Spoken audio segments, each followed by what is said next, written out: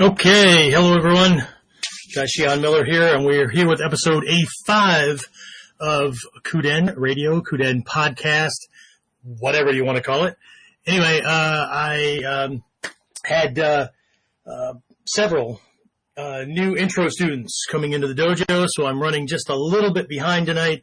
I apologize for getting started here a couple minutes late. What are we, about 10 minutes late? Again, sorry about that.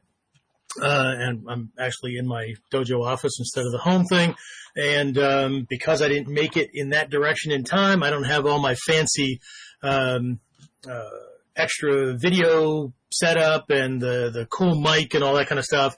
So I apologize if the sound's a little bit wonky tonight. Hopefully somebody that's on, I see Jimmy's on, Carl's on. If you guys can give me a sound check and let me know if it's at least doable and we don't have something weird going on, I'd really appreciate it.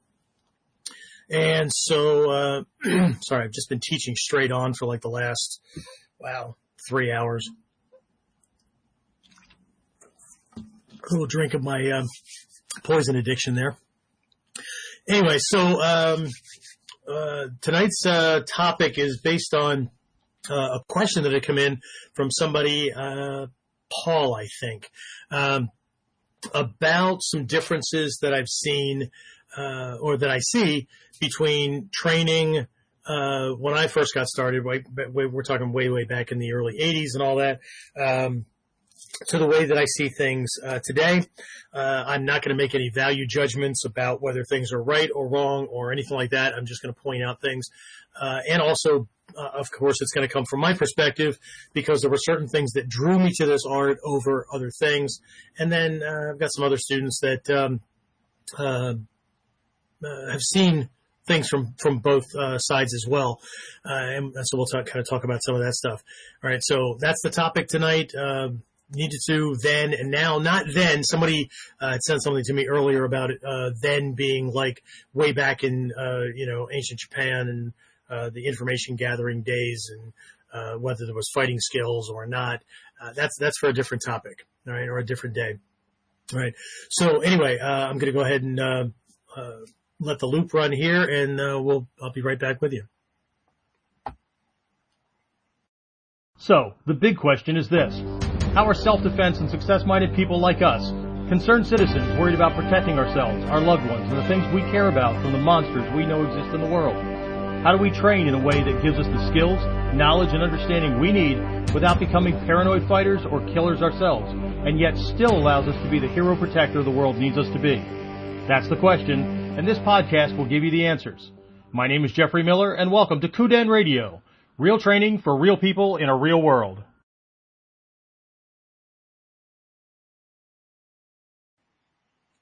All right. Well, hopefully that came across okay because it sounded kind of broken on my end. Anyway, all right. So I've got a couple of folks that are signing in, a couple of folks over on YouTube, Carl and Jeff, and Jimmy's on Facebook, and I'm sure we've got some other folks that are be signing in to last minute announce what people know join us or not. Okay. So anyway, if you're listening to this as a recording on iTunes or Stitcher or any site called iTunes and Apple Radio, whatever it's called, like dozens of podcast sites. So anyway, if you're listening to this as a recording, then you're probably not going to be one of the names that I'm listing. All right. So anyway, one of the students that one of the listeners started looking sending a question. By all means, right? Don't not send in questions or topics or whatever. No way for me to just pick something to go. It's also sounding pretty muffled and breaking up. So that's uncool. Let me see if I can't fix things here. See if I have another mic. And I don't know that I can fix it on this end. So, let's see what we have.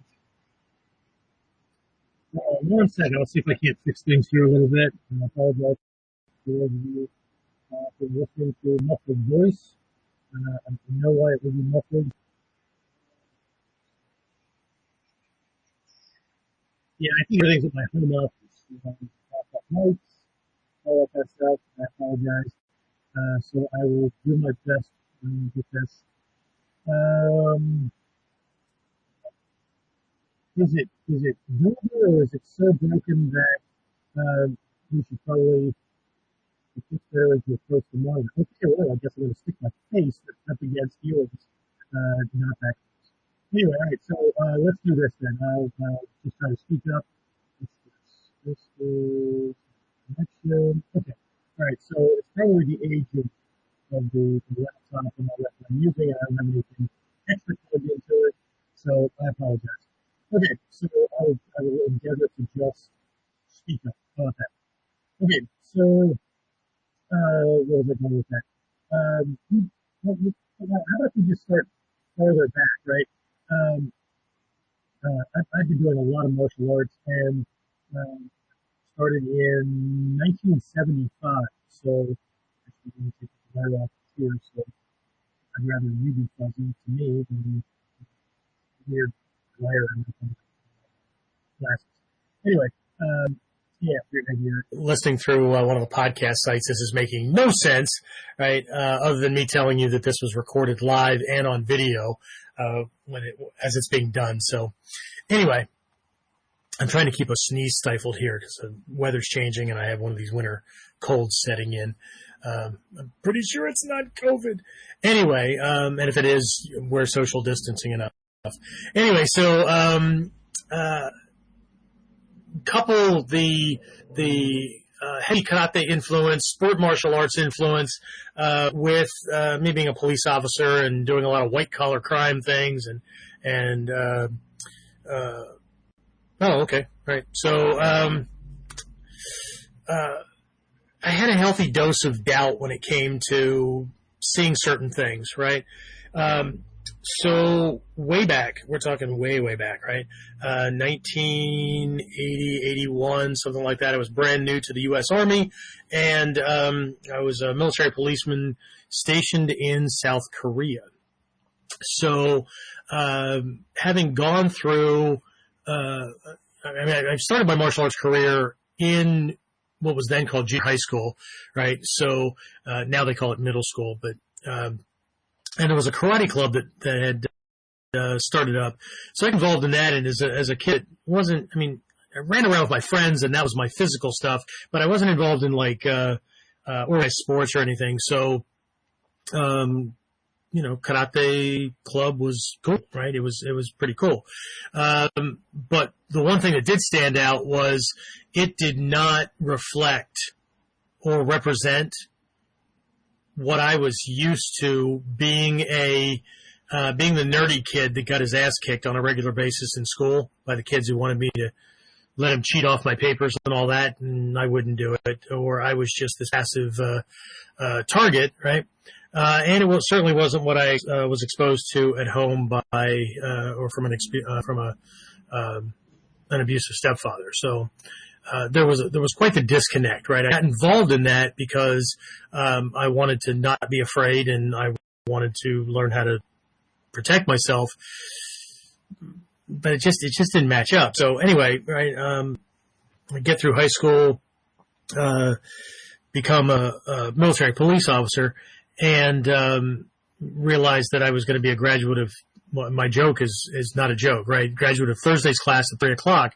I think it was actually 2 or 3 days that we had 2 or 3 hours worth of training in these 6 standardized techniques that we did, and then Thursday 3:00, right, somewhere in there, right, we tested on these things and got certified on these things. Your partner puts his hands on your neck and you do this windmill thing and whatever the techniques were, right? Again, huge disconnect, right? Because I knew firsthand, right, that what accompanied the punch or the grab or the bear hug or whatever it was that we were learning techniques against, more often than not, there was rage and there was a lot of emotional kind of stuff going on. There were balance issues. There were all kinds of things that just were not covered in any of these classes, whether they were the karate classes or the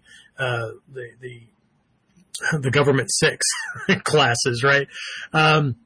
So that put me on a little extra journey to try to find training for myself.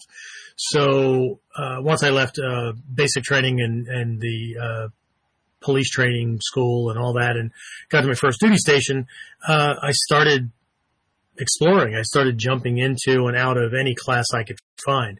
So I took Kung Fu, I took Jeet Kune Do, I took Taekwondo. I mean, I was in Korea, so of course I got Taekwondo classes, right? All these things, right? Again, there was just these disconnects, and it wasn't like they weren't physical and I was learning something, but then I had, use of force doctrines to worry about, as a police officer. And so I couldn't just do Fight Club, right? Against somebody that, I was trying to apprehend or anything like that, right? So by this time I'm getting really, really critical about, the stuff that's being presented, right? I was buying and collecting both new and used martial arts magazines. I was reading any article I could find. I didn't care what art it was coming from, right? It didn't matter. What mattered was that the stuff mirrored what my experience was, right?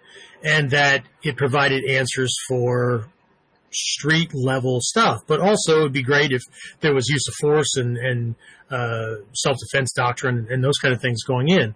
And so anyway, again, if you listen to episode 68, which was the kind of the reboot on the podcast, and I told my origin story, right?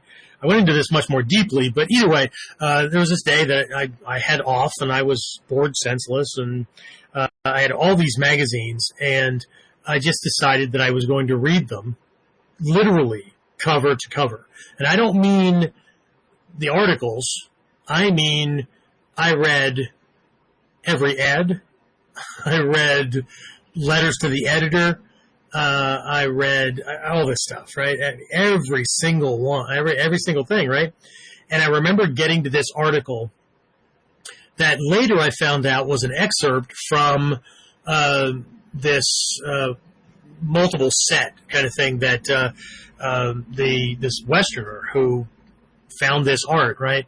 That he brought this stuff from Japan to the U.S. and it's the ninjas arts and that kind of thing, right? Well, I remember getting like 2 or 3 paragraphs into the article and realizing, holy crap, I got to be doing this stuff, right? Again, it was one of those things, and maybe some of you can relate to this, or maybe this resonates, where you were looking for self-protection or you were looking for whatever. You had no idea what it was called, right? And then you ended up in the training that you're in, and wow, crap. Well, okay, this is what it's called. Well, maybe.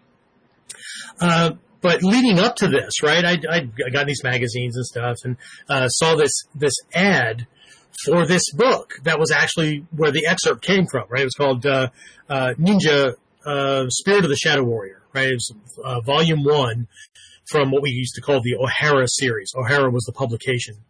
And Stephen Hayes was the author. He was this guy that, was this first American that received a teaching license from the Grandmaster in Japan. Not the first foreigner, right? There was a bunch of arguing going on. Like, he always billed himself as the first Westerner to blah, blah, blah, right? And then there was a bunch of arguing that this other guy, right? Except this other guy was from the Middle East. So it's, he didn't contend that he was the first foreigner, but I'm not here to argue one way or the other. People can believe what they want. But anyway, the covers on these books way back, right? And we're talking late 70s, early 80s. The graphics were simple and whatnot. And what you had was this reddish orange cover, right? With this bust, this person in this full head mask, right? With just the eyes showing, right?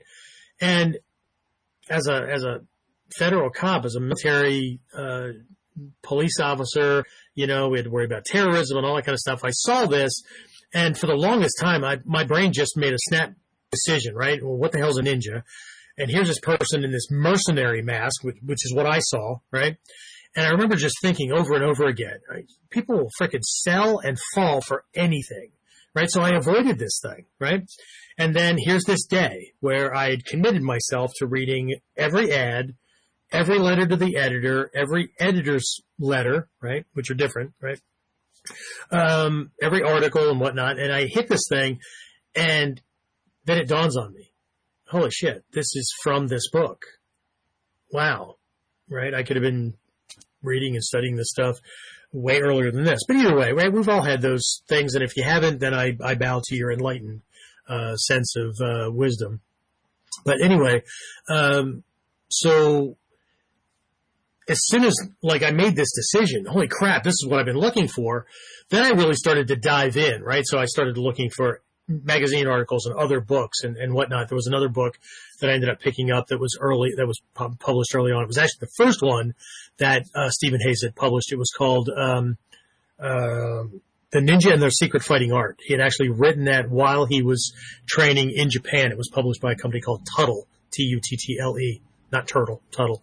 And so what I became exposed to was the way the art was taught in the early days, both in Japan, right? And Stephen Hayes didn't bring anything to the States that wasn't being covered.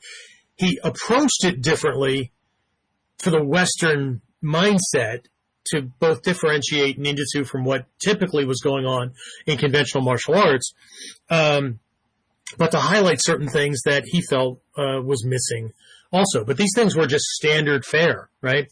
If you ever get a chance to read The Ninja and Their Secret Fighting Art, there's a story in there where one night he was driven by other instructors to this golf course, right?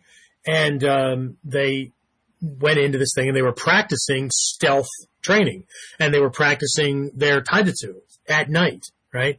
And he learned how to use his sense of smell to detect puddles of water before he stepped in it. Of course, he ended up stepping in one, and then teachers were telling him, if you focus your sense of smell at a certain point farther back in your nose, in the nasal channels and stuff like that, you can detect this stuff before you do it, right?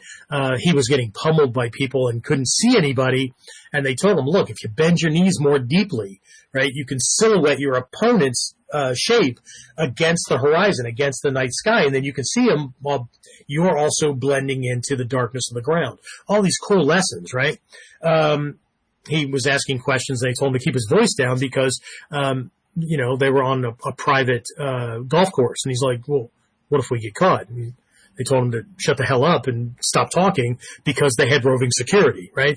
So all this stuff, right, that nobody in today's world has any freaking clue about, because all we do is, Budo Taijutsu, right? If you read these things, right, there were things about classes, right, and things that we did early on, training with him, and it's still a part and parcel of training with me, that had to do with things that we might consider to be ESP and stuff like that, because anything that we can do to increase our chances of success, and that's not just the battlefield in the dark alleys, that's in everyday life, right, was covered. Right? All this stuff, right? The things that Hatsumi Sensei got from his teacher, Takamatsu Sensei, that have little to nothing to do, to the average martial artist, have little to nothing to do with martial arts, but have everything to do with what we might call survival or being more successful, as a highly super successful person.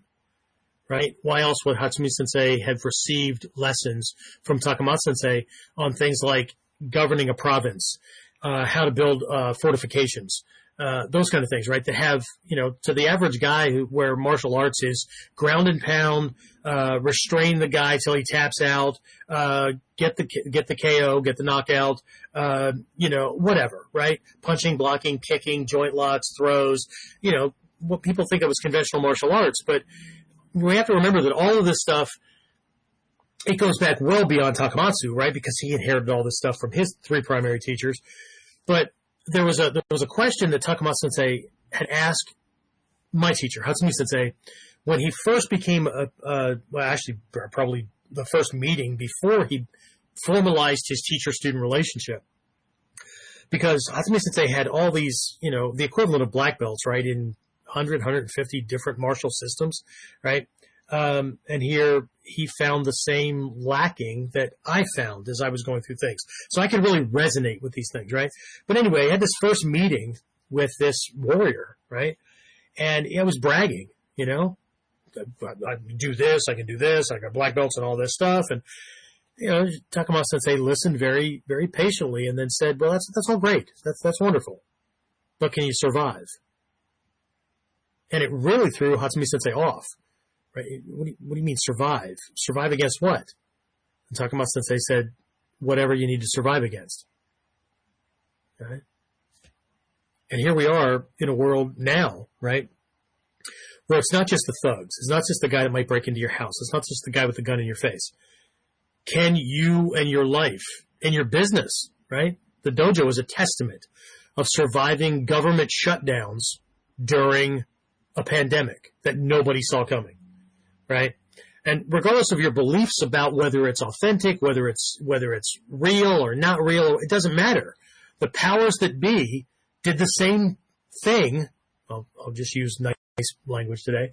Did the same thing that our ninja forefathers, right, way back, right, 900 years ago, were dealing with.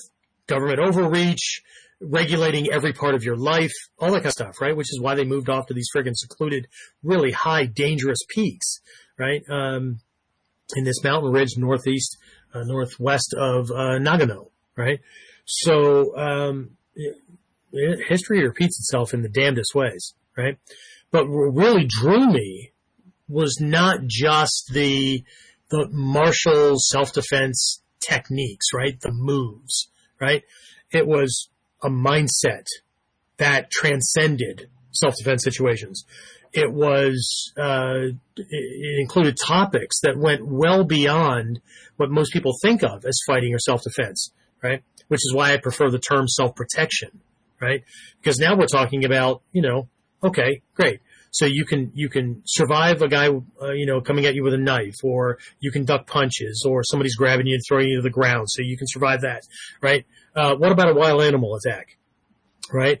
What about your life getting shut down for months at a time, and you hitting financial walls where you're waiting for government assistance checks because other areas of life weren't managed to where we could ride this thing out, or we could navigate, or you didn't have the skill set to where you could change gears and keep money coming in, right, during a time when you couldn't do it the way you always did it, or whatever, right? So it really does go back to, can you survive?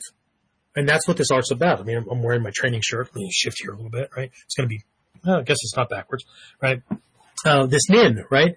Perseverance, endurance, the ability to survive against overwhelming odds, the ability to persevere and endure and survive, to keep going when you're facing things that are just, it doesn't matter, right? Can you survive a divorce? Can you survive a marriage?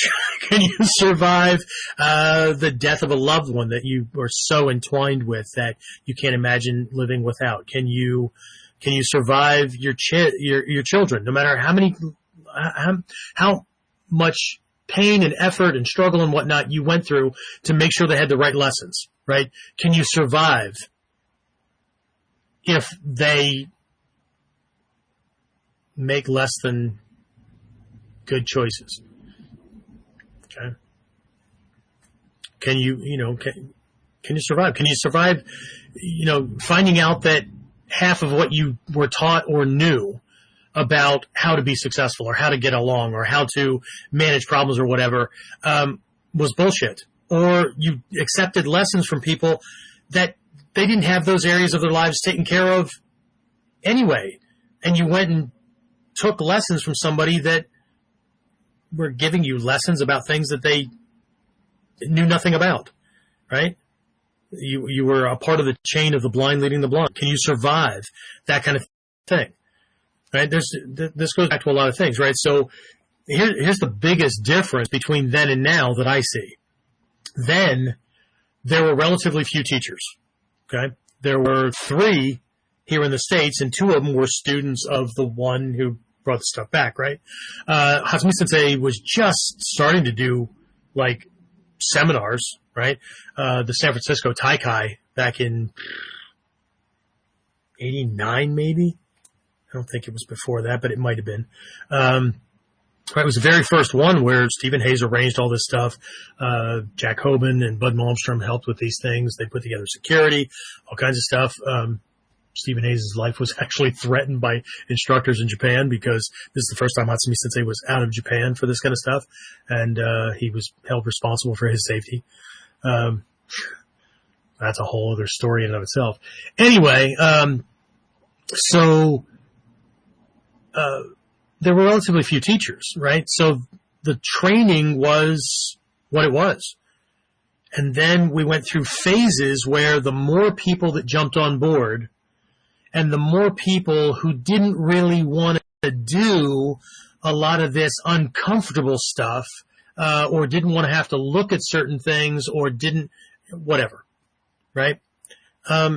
It slowly started to morph into something very, very different. 97,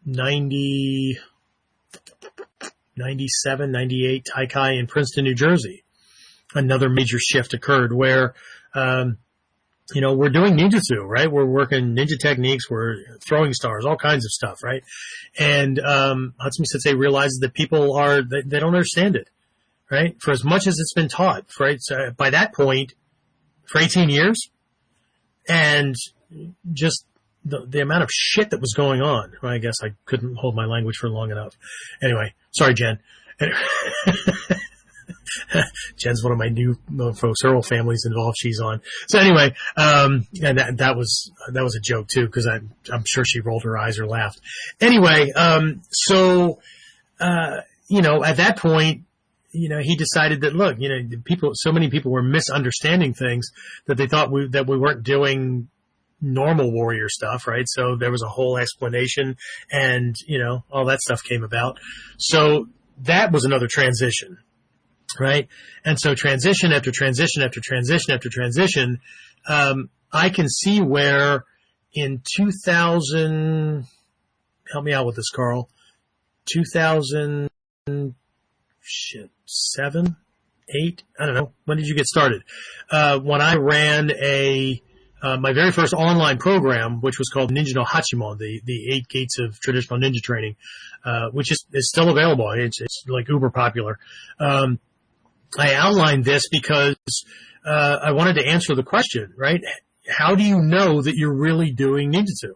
And here was this ancient litmus test, right? Here are these 8 categories in ancient Japan that if you weren't doing these things, then you couldn't claim to be doing ninjutsu. A school couldn't claim to be teaching ninjutsu, whatever, right? So I did this, and what I discovered was the small group of folks that kind of signed up for this program, 80, 90% of these people, yeah, end of 2007, that sounds about right.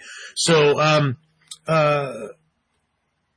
a bunch of these people, right, were really looking to walk away and go do something else because the ninjutsu that they signed up to do, and some of these people had done ninjutsu back in the early 80s when I did, or the mid 80s or late 80s or whatever, and then life pulled them away, they, whatever, right? And then here they are, they're coming back, they're trying to get back involved, and what they found in whatever training groups they found, right, it barely looked, pardon the pun, barely looked like a shadow of itself that they remember, what they were trying to get back to, right? It just didn't mesh, right? So they had been looking around and around, and it just, literally looking to just go off and do something else because they resigned themselves to the belief that ninjutsu was gone. Real ninjutsu was not to be had anymore, right? Or at least not within what people came to know as the Bujinkan, and I'll talk about that too, because that's another one of those big differences. So a bunch of these people that jumped on this program, right, thought that it was gone, and then they saw what I was putting out, and I had always been doing things the same way, right, that I'd been trained in been taught by Hatsumi Sensei and all the early teachers and all that, because I thought people needed that, right, in some regards, right?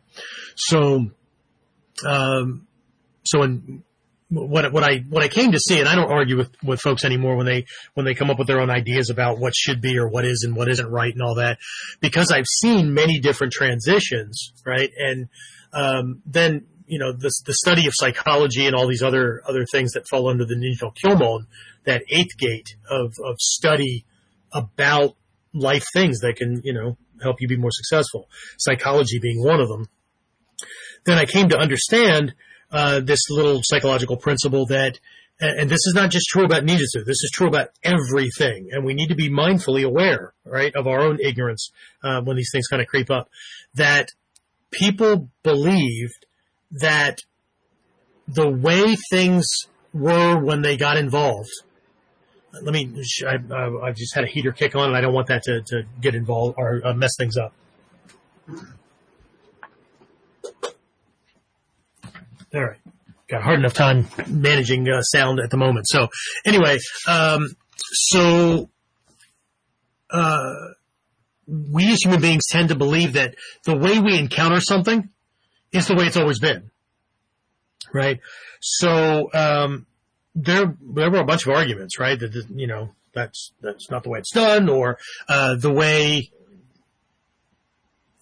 us old guys, right? We're doing things, right? That's old school. That's old school, right? You don't do that. No power. No, we weren't putting power in it either. What we were doing, we're allowed to bump into each other, right?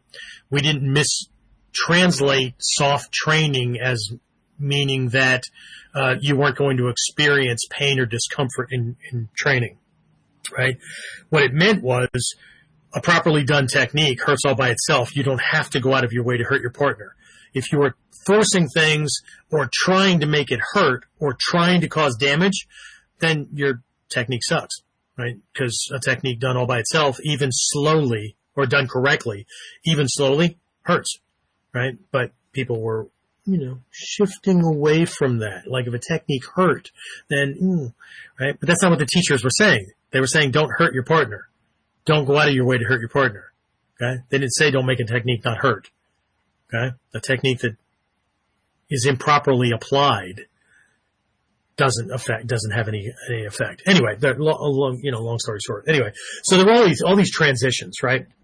So, long story long, one of the biggest differences that I see is that the art has been reduced to one aspect, the taijutsu, right? Which, from a ninja's perspective, if a ninja has to draw a sword, he's already lost. Okay? Because remember, ninjutsu was mostly about information gathering and that kind of stuff, right? So, spying, whatever, right? So, if you had to draw your sword, if you had to draw your weapon, if you had to employ your physical skills to save yourself physically, then you got caught, right? Which means you already failed. Okay? So, here what's happened is, and then people are still calling the whole thing ninjutsu, when ninjutsu itself is a composite of all of these other sub-arts, right? Whether it's information gathering or personal development, personal clarity, wilderness survival techniques, and, well, that's not on the list, Sensei. You don't put things on a list for specific training if it's your everyday life. So if these people moved off to a forested mountain, where life was going to be difficult, and they had to, and back in the day, right, lighting a fire did not involve matches and or a Bic lighter. So you had to understand fire starting, fire lighting, different fire structures, right? Things that today we would put under a category of wilderness survival skills, that was everyday life. So yeah, you're right, it's not on a list, right? But that doesn't mean it's not part of the training. It's not part of the the lifestyle of these people we're supposed to be training to be like. So, as my dad would have said, right, one of the few things that I got that was, I don't know, maybe I'm just resurrecting some of the stuff, right? People need to pull their head out of their ass and actually pay attention to things and not just learn the things that they want to learn because that's what they're comfortable with. Right? So anyway, one of the biggest things that's different is this thing that was a multi-dimensional thing that I was introduced to has been reduced to barely more than warrior unarmed fighting. And yes, I know people do weapons and things like that, but that's kind of an add-on, right? And then the ninja way of looking at it is a variation, which it is anyway, but it's just, it's not the way it was introduced to the Western world. It's not the way it was when Hayes was living in Japan and Hatsumi Sensei was doing demonstrations for the Tokyo Metropolitan Police Department, right? Where he was demonstrating actual ninjutsu. All the students dressed up in disguises and period dress and things like that. And Hatsumi Sensei would end the demonstration where he'd bite the head off of a rat and eat the thing whole to demonstrate intestinal fortitude and make the point that a ninja will go farther than everyone else. Okay? So, no, I'm not asking you to bite the head of a rat off and eat it. But the point is, are you willing to go as far as you have to go? Anybody can answer yes until challenges pop up. Right? So, anyway, so that's one of the big things, right? One of the big differences. Another big difference is this use of the Bujinkan, right? Where everybody says, I'm training in the Bujinkan. Okay? Or I'm training Bujinkan, right? Bujinkan, historically, way back in the day, and I can see the transition where something takes on a life of its own. But this is one of the reasons why people got confused when Hatsumi Sensei gave soke-ship to a bunch of different people and didn't make a soke of the Bujinkan. Because they didn't understand the whole frickin' setup to begin with, right? When I got started, we were training in Togakure School, Ninjutsu, which also included 8 other lesser-known martial arts. I didn't make that up. Go back and look at early 80s articles that he wrote or that anybody wrote. And that's what it was described, right? The Bujinkan, Hall of the Divine Warrior, was the name of Hatsumi Sensei's dojo. He did not inherit the Bujinkan from Takamatsu Sensei. Takamatsu Sensei had his own dojo name. His teachers had their own dojo names, right? They were passing on Togakure Ninjutsu, Gyokushin Ninjutsu, Kumogakure Ninjutsu, Gyokoryu, Koshijutsu, Kotoryu, Kopojutsu, these 9 different schools. But again, here's another one of those bastardized misunderstanding kind of things, right? Yes, we're teaching 9 different schools, except that historically these schools merged. And they merged with Togakure School, influencing, and everything started influencing everything else. So it's not like you went to 9 different styles and learned 9 different schools, right?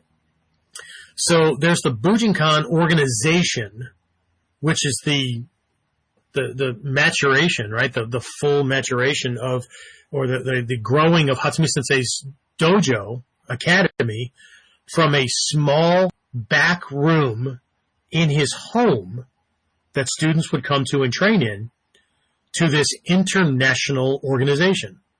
But it's still a dojo.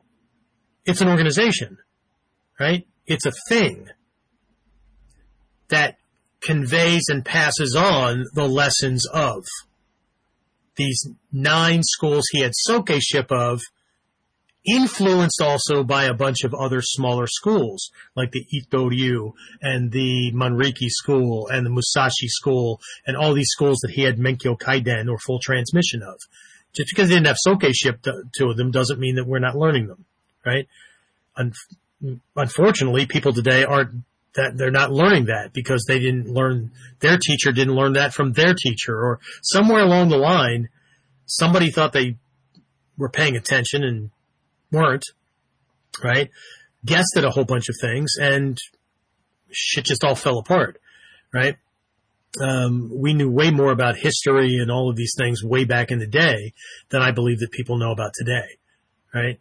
And I also believe that people don't give a rat's ass, but if you don't know it, then how do you know that you're doing the right thing, or somebody just didn't throw a whole bunch of stuff together, right? It's kind of like people bouncing around in Seigan or Ichimonji, because that doesn't work against MMA fighters or speed fighters. Really? Methinks you don't know how to do it correctly, right? If your body was in the right posture, you would be able to move around freely. If you think you're limited in that and it doesn't work, then there's a problem with your understanding, not the technique. So, anyway, but that's another difference too, right? So the Bujinkan as an organization, back in the day, we understood that was Hatsumi Sensei's dojo name, right? And we were, our training groups or dojo or whatever, were branches of that dojo, of that thing that's now become this multinational, international organization, right?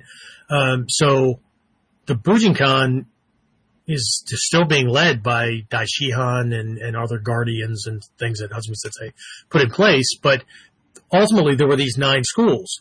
The 9 schools all came together under Takamasa Sensei, his teacher, right? His teacher just happened to pass all 9 to Hatsumi Sensei. I've seen the certificates. I've seen the certificates of Soke transmission, right? That he passed to Hatsumi Sensei. Hatsumi Sensei was not under any kind of obligation to pass on all these things to one person, which is what people were guessing at for decades, right? He decided to split them up again. But the Bujinkan is an organization, right? So people aren't training Bujinkan, right? Unless they understand that that they're encapsulating things. But again, I just smile and nod, right? Sometimes I nod like this. But either way, right? And I don't get into pissing contests with people. They can believe what they want, right? But unless they've been through all of this stuff, and I still don't admit to knowing everything, because there was stuff that went on before me getting involved in 8081. So the best I can do is base things on historical things that Hatsumi Sensei's written, articles, descriptions, and things that he or other teachers that did train prior to me training, right? That's all I got, right? But I'm certainly not basing things on everything being right just because that's the way it was when I got started. Because there were things that we didn't do when I got started that I went and dove into because they were being done at a certain point, right? The fact that 90% of people in this art have dropped 90 or 95% of the art doesn't mean that I have to. And I don't care if people understand it, don't understand it, want to argue. If I don't participate and somebody else wants to argue, you don't. I think everybody's mature enough to understand that it takes at least 2 people to have a fight or an argument, right? If one person's not arguing and the other person's yelling and ranting and raving, you don't have an argument. What you have is some lunatic yelling and ranting and raving, right? And they're hoping that everybody else that's witnessing it is looking at the quiet guy. But if you understand psychology, you know that most people are looking at the person ranting and raving, wondering what the hell is wrong with you? And isn't there a better place for you to do this than in public? So they're not making the other person look bad, right? But their anger management doesn't allow them to understand that.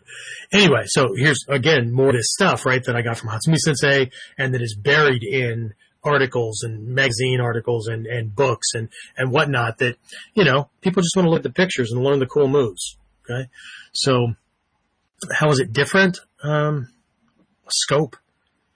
The big thing is scope, right? I think the biggest thing when it comes to scope is that early on, when this art was introduced to the West, there were great pains taken by Hatsumi Sensei, by Stephen Hayes, by the early teachers, whether it was Bo Munth in Sweden or some of these guys, all over the world that eventually did get their teacher certificate and all that kind of stuff. And then, started writing books and whatnot, took great pains to differentiate this from conventional martial arts and the conventional approach, right? That there was way more to this psychologically, life skills, all kinds of stuff. So the big approach was this is not what you would consider to be a real martial art, right? People are attracted to the martial aspects, but it's not real in the context as being the same as, right? And in today's world, people have taken great pains to make this another martial arts option among martial arts options. That's another big thing, right? But, so people are also not learning the lessons that the historical things were models, right? So one of the most historical things I could do in today's world as a modern ninja practitioner or a ninjutsu practitioner is to not go running around in hakama and dogi and a martial arts outfit and ninja tabi and whatnot out in the world, right? Is to not do things the way they were done in 16th century Japan. Why? Because the things that were done in 16th century Japan were the top of the technology of the day. They weren't doing 3rd century Japanese stuff. They weren't doing the ninjutsu and the stuff that was practiced, whatever, right? Mid-1800s. Right, as the West started bringing things in. If you don't think that they didn't switch over to, they started working with firearms after the Portuguese introduced things into the port of Tanegashima, right? Which is why the first firearms, the first long arms were called Tanegashima, right? It doesn't translate to anything other than that was the name of the port that they were introduced to. But, excuse me, let me get a quick drink here. So, the ninja have always updated things where the samurai mindset is if it was good enough for great-great-grandpa or older, right, that's what we're going to keep alive, right? The ninja's perspective was, science, meteorology, whatever, right? If they can help us live a better life, give us more power, allow us to produce success and results faster, quicker, whatever, why the hell would we not do that? So there was a cultural opposite from ancient Japan, right? So historically, if I were doing things more as traditionally as possible, I would not be doing the same things that people are doing that think they're doing everything traditionally, right? I would be researching, which I do, right? Modern brain science. I would be researching modern psychological discoveries and physiology and kinesthetics and all these things that allow me to produce results in the 21st century quicker, faster, and better than everybody else. That's the ninja mindset. So why the hell would I still be doing things that should be in a museum? Right? Yeah, but you still practice with shuriken and swords and yeah. So we can learn the lessons from them and then apply that in a modern context. Not with swords and shuriken, throwing stars, right? But I learned to throw shuriken, I learned how throwing stars are thrown. So if I'm sitting in a place and all I have is a drink coaster on hand or my debit card or whatever, I can throw that the same way to get the same kind of effect, right? Yeah, but it won't go through the guy's eye and kill him. No shit, neither the throwing stars. But hey, you do you, boo, and believe Hollywood all you want because we know that they're 100% accurate. Okay. Anyway, so that's Paul. This is the answer to some of the things that I see as being different. The biggest thing is, it's the same thing I learned in the military as well. The reason why military field manuals and training is changed after every significant war, okay? Because they have the veterans, right, the survivors, come back and rewrite things or update things, right? Because they lived it. If you don't do that, you run the risk of shit getting watered down the farther away from those who really know you get, because then theory and ideas and preferences and all that kind of stuff ooze in. It's the same, right? So the farther you get away from, the farther we got away from Takamatsu being the living warrior who went to China and had to protect a Japanese settlement that he lived in and was the protector for, and actually worked and used these skills, right? And then Hatsumi Sensei getting these things, right? So now you're one generation away from that, and then Hatsumi Sensei did have some experience with using this stuff psychologically and all that stuff. He dealt with Yakuza who were trying to take over his neighborhood and all kinds of things, right? So you get, next generation away from that, right? A lot of Hatsumi Sensei's students, right? Myself included and whatnot, between military and law enforcement and all that, had actual combat experience, and we actually use this stuff, okay? So that kind of starts to resurrect that stuff again, right? So that students get the lessons filtered through actual combat experience, through real life experience, right? For those of us who use this stuff to nurture and improve relationships or friendships, or have used it in business or whatever, right? And the principles and concepts in different ways. And it wasn't just this thing that we did when we went to this sterile place called a dojo and dressed in cool clothes, right? And did cool things, right? It's now being passed on again, right? So it's being passed on by people that have actually used it, right? And it's different than just this kind of recreational thing, right? I teach it as an educational course of study, not as just a martial art recreational kind of thing. And I know people will always say, well, me too. Really? Have you used it? Outside of the dojo, have you used it? Okay? Outside of just self-defense, like physical self-defense, have you used it? How have you produced results with this in everyday life? That's the litmus test. Okay? Because even the mandala shows us, right? You have book knowledge, even you call dojo knowledge, right? Dojo is still book knowledge, even though you're not just reading about it, right? It's sterile, it's theory, right? It works in the dojo. Just because it works in the dojo, there's no guarantee that you understand that well enough that it's going to work on the street. And then there's school of hard knocks knowledge, right? Enlightenment is those two things mesh, right? So that's another big thing too. The more people who have gotten belt ranking and, gone and hung up their shingle and taught and all that kind of stuff, the harder it is to find those of us, whether it's guys who have spent time in the military in Bosnia or the old Czech Republic, or people that I've met along the way that, have been bodyguards or been, police officers like me or whatever, right? That have actually used this stuff. There's less and less of us around. In the early days, and the same thing with martial arts experience, that's another difference as well, right? When I first started in this art, 9.8% of the people that walked through the door or showed up at a seminar had prior martial arts experience, prior fight experience, prior law enforcement or current law enforcement, government work, whatever, right? Military.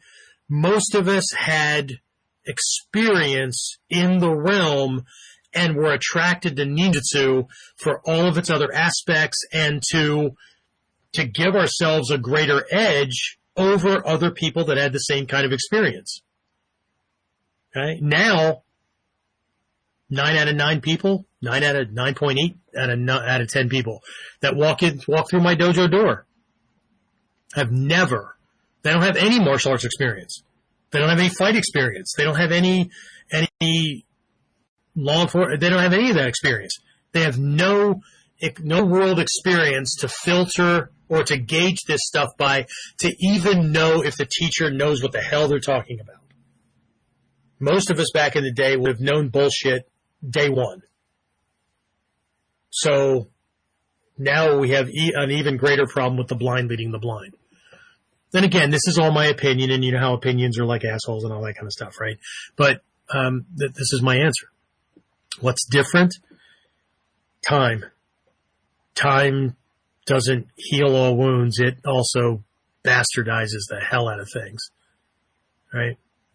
So, and then egos will flare, right? Because nobody wants to be wrong, right? Nobody wants to believe that they got watered down stuff or that things weren't the way, right?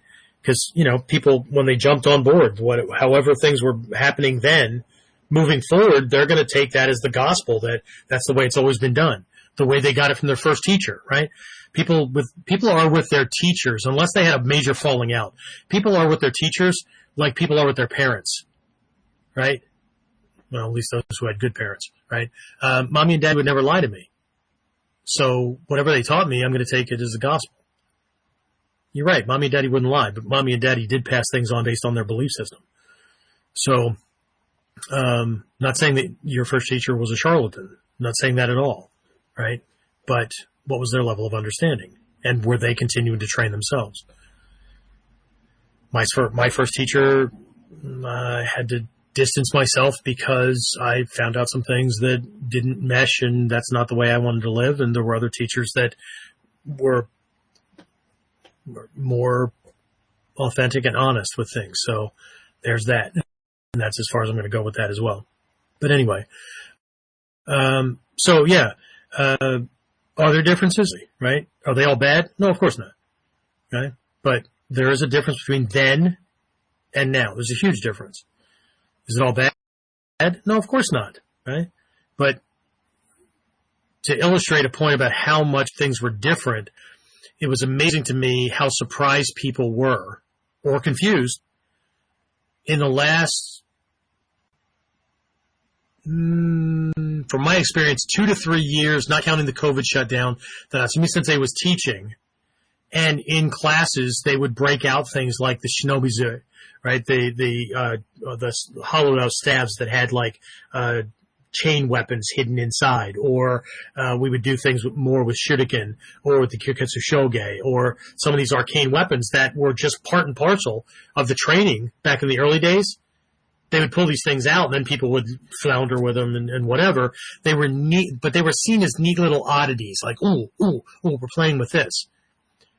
But back in the day, they were seen as models for other things that very quickly, right, in a kind of a MacGyver or James Bond way, you could whip this thing up and then use this, as a way to kind of confuse the attacker, or use it as a model for things that you might pick up that are just laying around that, oh, holy crap. It played to this mindset of being adaptable and being able to turn anything around and turn it and use it in your favor, right? Of course, maybe this was also, it was highlighted back at least in the mid to late 80s by shows like the James Bond movies and MacGyver and those kind of things where, give me a raw egg, a hammer, and duct tape, and I can make an airplane. That was the joke, but it was that kind of mindset, right? Stop bitching and moaning and complaining that the odds are against you and this victim society. Jesus criminy, right? Not only old school growing up in a time where we were told to suck it the hell up and figure it out, right? But ninjutsu coming along and then, no, not victim. If I look like a victim or appear to be a victim, it's a part of Henso Jutsu, disguise and impersonation, right? I'm using that as a way to get in or to control a situation so that I can cause a state of overconfidence on the part of the person that I'm either defending myself against or am going to shut down quickly. So, but I think a lot of this stuff is missing. I think that people buy the books by Hatsumi Sensei or listen to or watch the videos or whatever, and what they hear is wah wah wah when it comes to all this other stuff, because they want to get to, oh, that's a technique I haven't seen. Oh, that's a technique I haven't seen. Oh, that, right? That kind of stuff, because they're kata collecting or whatever you want to call it. So, what's different? A shit ton. A lot. Anyway, so let me see. I need to pop my glasses on because a couple of other comments did come in. Carl, you've been around for a while, and a bunch of other folks. So if you have any comments or anything or questions that you want to toss in, now'd be the time to ask, because I don't want to talk about any other differences unless you have something that's relevant or have any other questions. Let's see, there was something that popped in here. Charles says survival always begins with a thought process as an ability to think, what would I do if this happens before it happens? Absolutely, right? So, and that's what I teach too. It just, if you're a traveler, right? And you're in a plane or public transportation and you're in a crash. Yes, I know, right? Emergency personnel are going to be there fairly quickly. Probably, right? Unless you're in a situation where you're going to be gone for a week, right? And you're out camping and stuff, and nobody's going to miss you for a day or a day and a half after you were supposed to be back, right? And they lose contact with you, right? So what do you do for that week? What do you do for those couple of hours? What do you do? Whatever, right? If the plane doesn't vaporize or the train doesn't crush you or whatever, right? How do you survive? How do you, and not just physically, right? Mentally, emotionally, right? How do you survive against the other people that are panicking around you, right? That are trying to pull you in multiple directions or whatever, right? I have a moral, ethical question that I ask my students when it comes to survival, right? So, I have a lot of these, right? But this one, you're in a situation, right? We'll use the deserted island kind of thing as a scenario, right? But it doesn't matter where you are, right? You're in this scenario, right? You have all the skills and you assess the situation and you decide, you know what? Nobody's going to come for us for a while, right? And there's more resources over on that side of the island, right? There's more in that direction, or that's where people are going to be looking first. So I'm heading in that direction. I think what we need to do is go in that direction. And then you got this jackwagon decides, he's the alpha and, he's in charge. So you know what? We're staying here or we're going in the other direction, right? And so, what do? Right? And I'll frame this where my thing is, look, okay, that's fine, right? You guys can do whatever you want, right? Anybody wants to follow him, that's fine. Based on my assessment and my skill set and all that, I believe that the best course of action is to go in that direction. So anybody wants to come with me, that's fine. But I'm not forcing anybody. If I'm the only one walking that direction, I'm okay, right? But that's not the dilemma. Here's the moral ethical dilemma, or here's the survival thing. Jackwagon says, no, we're either all going in that direction or none of us are. So now what do? Well, I know what I do. I continue to go in the direction that I'm going to go anyway, but I might run into the problem where this guy's going to physically attack me because I'm not going to do what he says. Right? So, Jen. Jen says, doesn't the alpha always get killed first in horror movies? I don't know. I don't go by the movie storylines, right? Because the way that the stories that attract us the most are either the reluctant hero, where somebody doesn't set out to be a hero and then they end up being a hero in the end, kind of like Luke Skywalker, and right, he was just a kid that wanted to do whatever until they pissed him off because they killed his aunt and uncle. Or it's the least likely, right? So, I don't know. I have a problem with a lot of the storylines, but anyway. So, but that's pretty funny. Doesn't the alpha always get killed first in horror movies? Well, if he decides to kill me because, or come at me because I'm not going in his direction, in this case, maybe. But I don't need to go in that direction. Right? A lot of you know my moral dilemma kind of stories, and they're bass backwards from the way most of us were conditioned. Okay, I'm okay being the only one doing what I believe is right. So, mass hysteria and the social agendas and all that. Yeah, no. And if I am going along with it, it's to serve a greater end, and it's temporary. So, anyway, whoops, gotta break out my other one. Okay, so questions, comments, anything else? Right? We're officially 5 minutes over the hour mark because I did get started late. Let's see. Carl says, I agree with you in regards to who used to come to the Bujinkan. When I first started, I already had more than 10 years of military, police experience, police experience, and martial arts training. But by the time I met you, it was 20. At each stage, I was looking for what I could see was missing from all the other trainings I was exposed to. Okay, fair enough. So, and I always tell people, not everybody's cup of tea. I also don't have a podcast.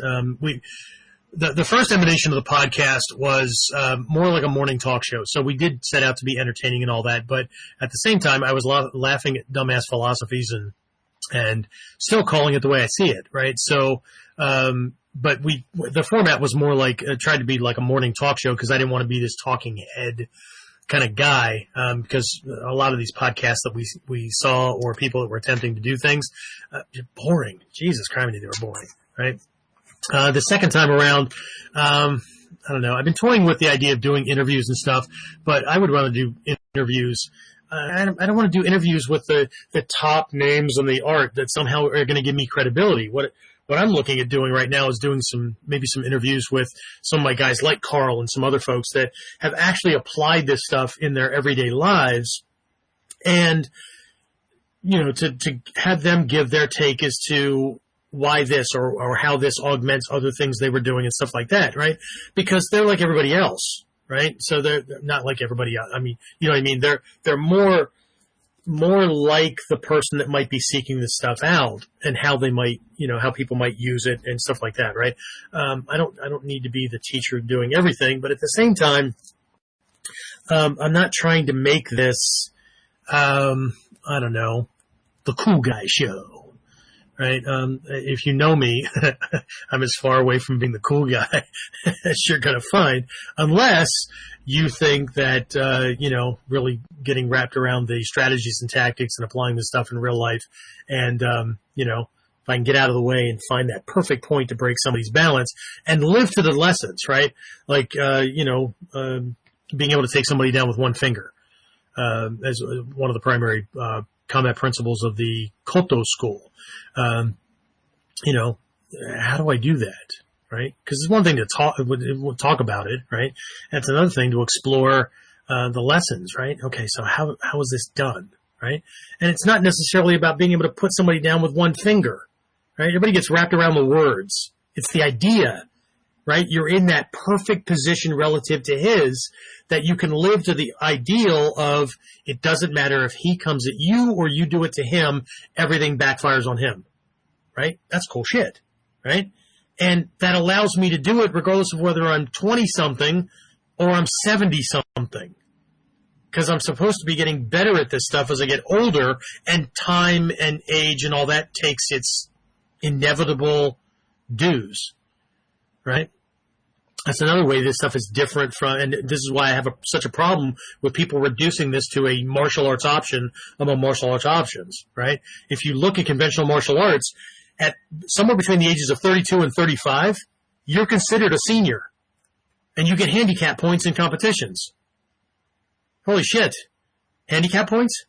Right? In a survival situation, you get predator points, right? You become more and more predator prey, right? Because you're slower. You're not able to move as quickly and all that kind of stuff, right? But it's supposed to be about timing and distancing and angling and all those kind of things that improve with age, not strength and agility and all those kind of things that naturally deteriorate with age. But of course, right, Hatsumi Sensei has always said that if you train correctly, it slows down the aging process, which people keep telling me I don't look like I'm 60. So unless they're 9, in which case everybody looks old. But anyway. Jen, I just died a little inside. Okay. I don't know what that means, but okay. Hopefully I made you laugh. Anyway, what else do you got?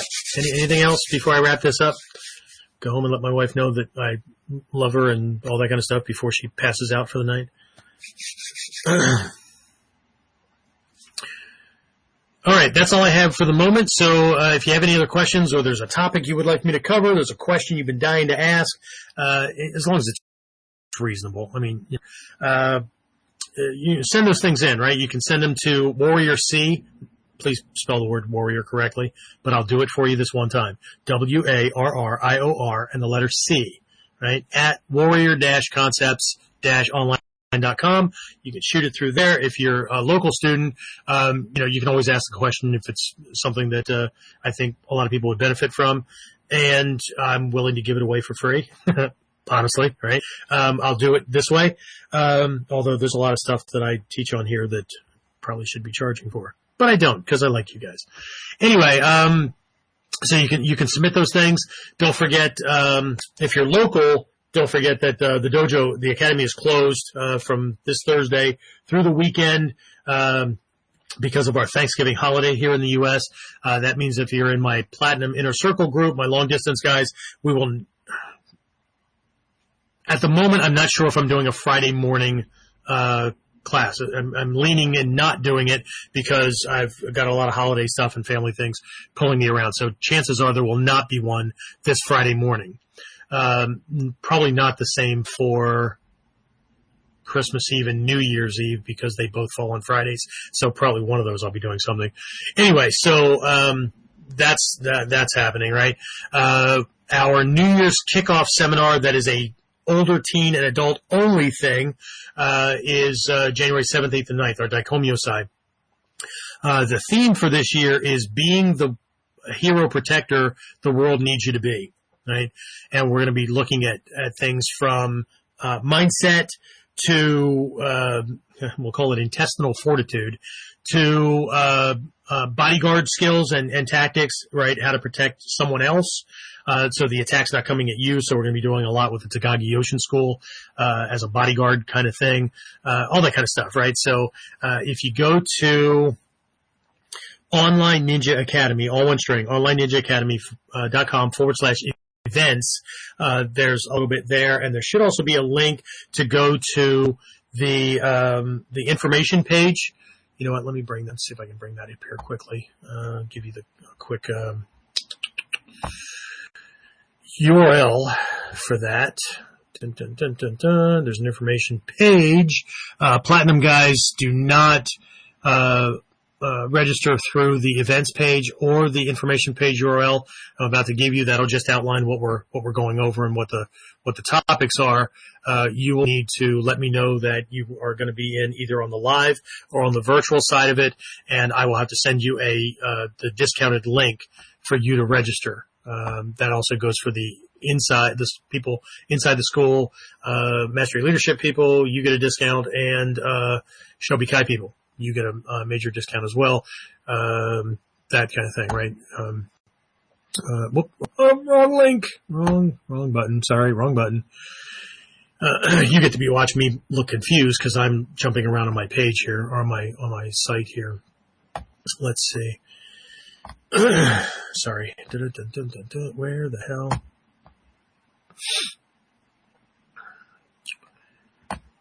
Any day now. The internet at the dojo here is not as fast as at my home office, which is why I normally do this stuff there. There we go. Okay, so if you want to go to the full information page, you will go to warrior-concepts-online.com/DKMY, that's short for Daikomyosai, DKMY-SAI-reg, R-E-G, .html, right? So it's warrior-concepts-online.com/DKMY-SAI, it's all abbreviated for Daikomyosai, -reg, R-E-G for registration, .html. Okay. I don't know if I can share my screen on this thing or not. Let's see what happens. Let me get back over here. Crap. Wrong page or wrong link. Where am I? There it is. Does this have a screen share? Ta-da! Let's see what happens. Oh, that's just sharing that screen. Share a window. Let's see if I can share a window. That's not it either. Let's bring that one up. Let's see. Share a window. Huh. Chrome tab. Obviously, I don't use this one all that often for this stuff, so let's see. Ta-da! That one. There it is.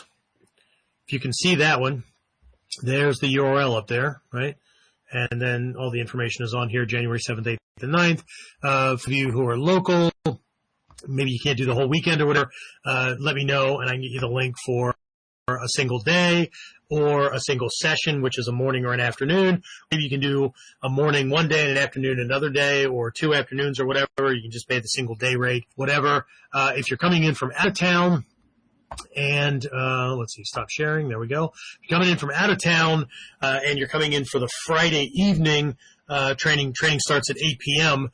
And you get in early, then you can do the classes that we have going on before that. There's 2 classes before that you can do on me, no extra charge. Have a good time, come in and train, that kind of thing, right? So hopefully you can make it, right? And there is no minimum belt level or whatever. I don't hear everybody go, I don't know if I know enough, maybe next year, whatever. I won't be covering this next year. I won't be covering these topics or these skills the same way. From this perspective, the theme is always different. So, avoid it or don't do it at your own peril. Or, you know what? Do what everybody else seems to be doing these days. Because here's another difference from way back in the day. When training came up, come hell or high water, we figured out a way to get to training, right?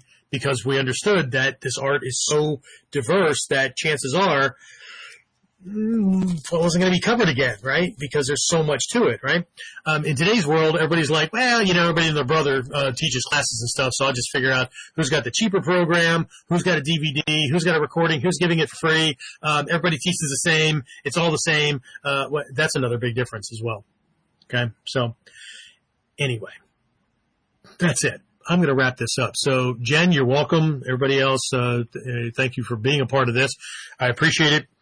We'll get the recording out onto the other podcast things as quickly as possible. Once I wrap these things up, it normally takes a couple of days for James to get it all formatted and all that and put where it needs to go so that it ends up in the podcasting things. If you want to listen to past episodes, this is episode 85. So episode 84 all the way back to episode 1. That's over on one of our other sites at Modern Ninja Warrior, right? All one string, modernninjawarrior.com/KUDEN-podcast-episodes. And, you can listen in there. We used to have a little link on there to sign up to get on the subscriber list to be early to be notified early for these things. We're updating some things, so that's not active at the moment. But the whole library of things is there, or you could go to Stitcher Radio, Apple, whatever these things are, right? Chances are, if you go to a podcast site, James has been really good about getting this stuff out. I don't know if we're on Spotify yet, but go to these things and type in KUDEN, KUDEN, and the exclamation point. Chances are we're going to pop up, right? And all the back issues or all the back episodes are there as well. Okay. So have at it. Let me see if anybody else throws something in last minute. I don't see anything. So guys, I'm going to wrap this up. I'll talk to everybody again next time. Thanks for being in. Carl's on the other side of the planet from me. So I'm always happy when I see him hop on something live. So Carl, thanks for being here. I really appreciate it. And thanks for helping out with technical issues and the contribution to the content too. So anyway, that's it. I'll talk to everybody again next time. Be safe, train hard, and if you're in the States or celebrating, you're living somewhere else in the world but still celebrating, have a good holiday weekend, and I'll talk to everybody again next time.